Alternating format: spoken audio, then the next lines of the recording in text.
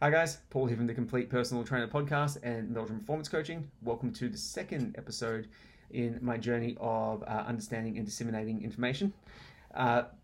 In the first episode, I talked all about where I used to get my information from, which was mainly gurus and teachers.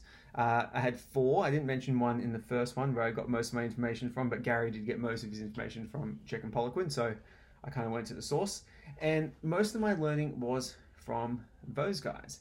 And it was good in a way because I got access to a lot of information very, very quickly about a number of different topics, and it taught me a really, really good work ethic. The bad thing was I just kind of accepted everything that they said at face value without really understanding it or critically analyzing any of that information.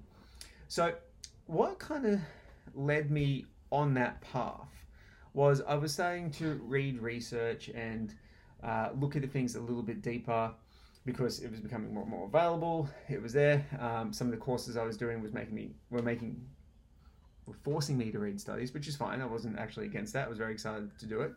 And I remember I wrote an article for my old gym, DCL Performance, where I worked out 3 really bad fat loss foods that you didn't think. It was like fruit, yogurt, and something else. And Lyle McDonald, who's a legend in the field of fitness and nutrition, commented on the post and tore me to shreds for writing shit, basically. And I kind of just deleted it at the time, blocked him, banned him, all that kind of stuff, because it wasn't nice having someone come on the page and tear me to shreds. And as I thought about it, I was like, why would this promote such a vitriolic response in someone? Why would someone get so pissed off over something like this?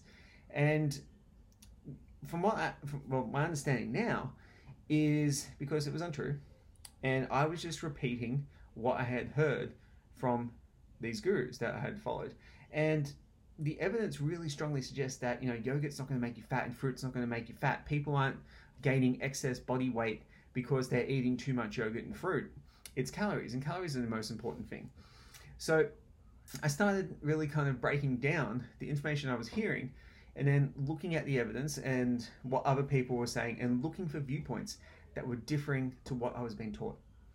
And I started understanding the hierarchy of evidence. And the hierarchy of evidence is basically a way where you can look at information and see how valid it is.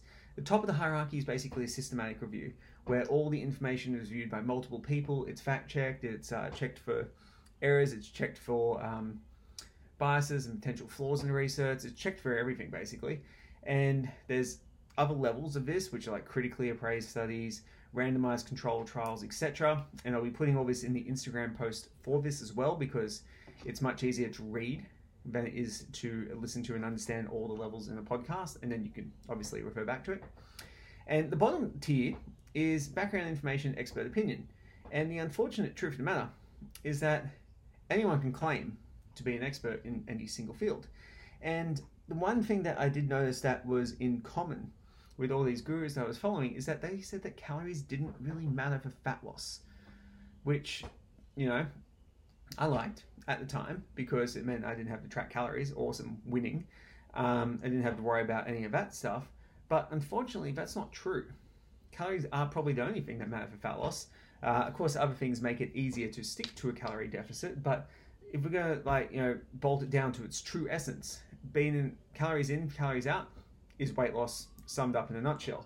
All the research proves that, systematic reviews prove that. If you're arguing against that now, you're literally directly in conflict with what the research says.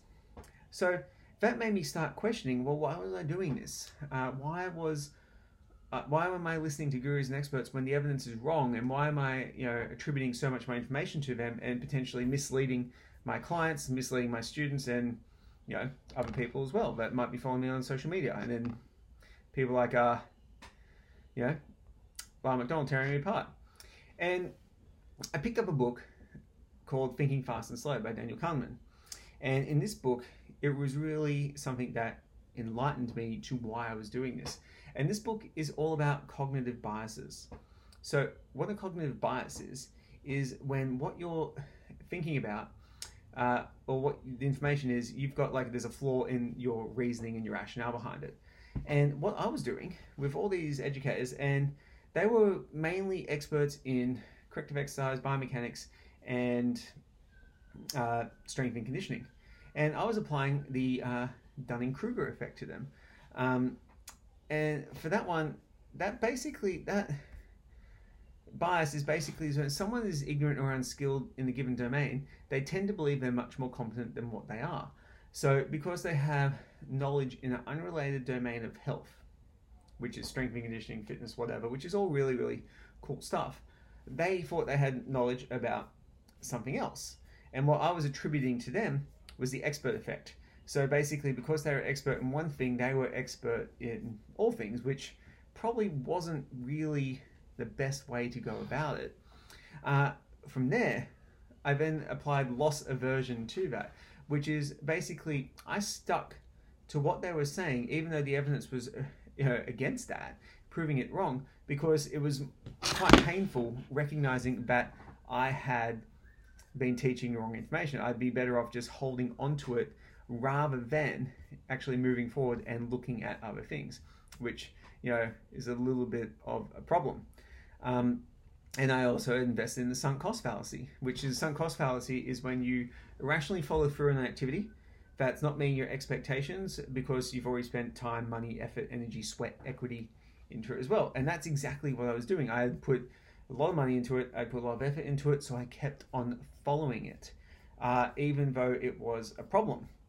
And the other thing I did is that I had a confirmation bias. There's other ones as well, but we won't go too deep.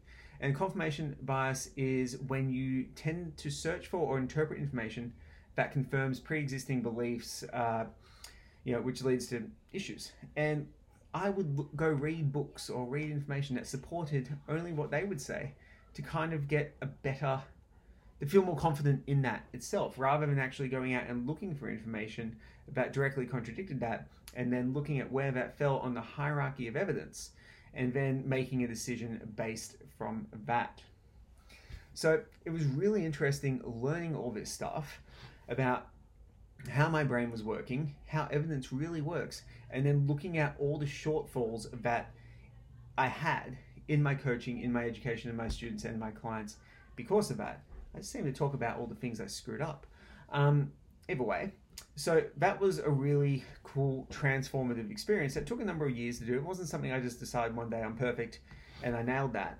It took a long time to get through that. So now you understand hopefully I've helped lead a little bit more clarity on hierarchy of evidence, and then like certain cognitive biases that can actually influence you in your understanding of information. So what you can do with this is start looking at where you're getting the information from, where is it sitting. For example, if you're selling multi-level marketing supplements and your evidence is coming from that company, that is a very low level of evidence for a number of reasons, and you're probably looking for things to serve that because you're financially, emotionally invested in that. So that's something to consider. It's very challenging to do that. So have a look at the information you got now, have a look at where it's come from, have a look at are you applying any kind of these biases that I've talked about to it.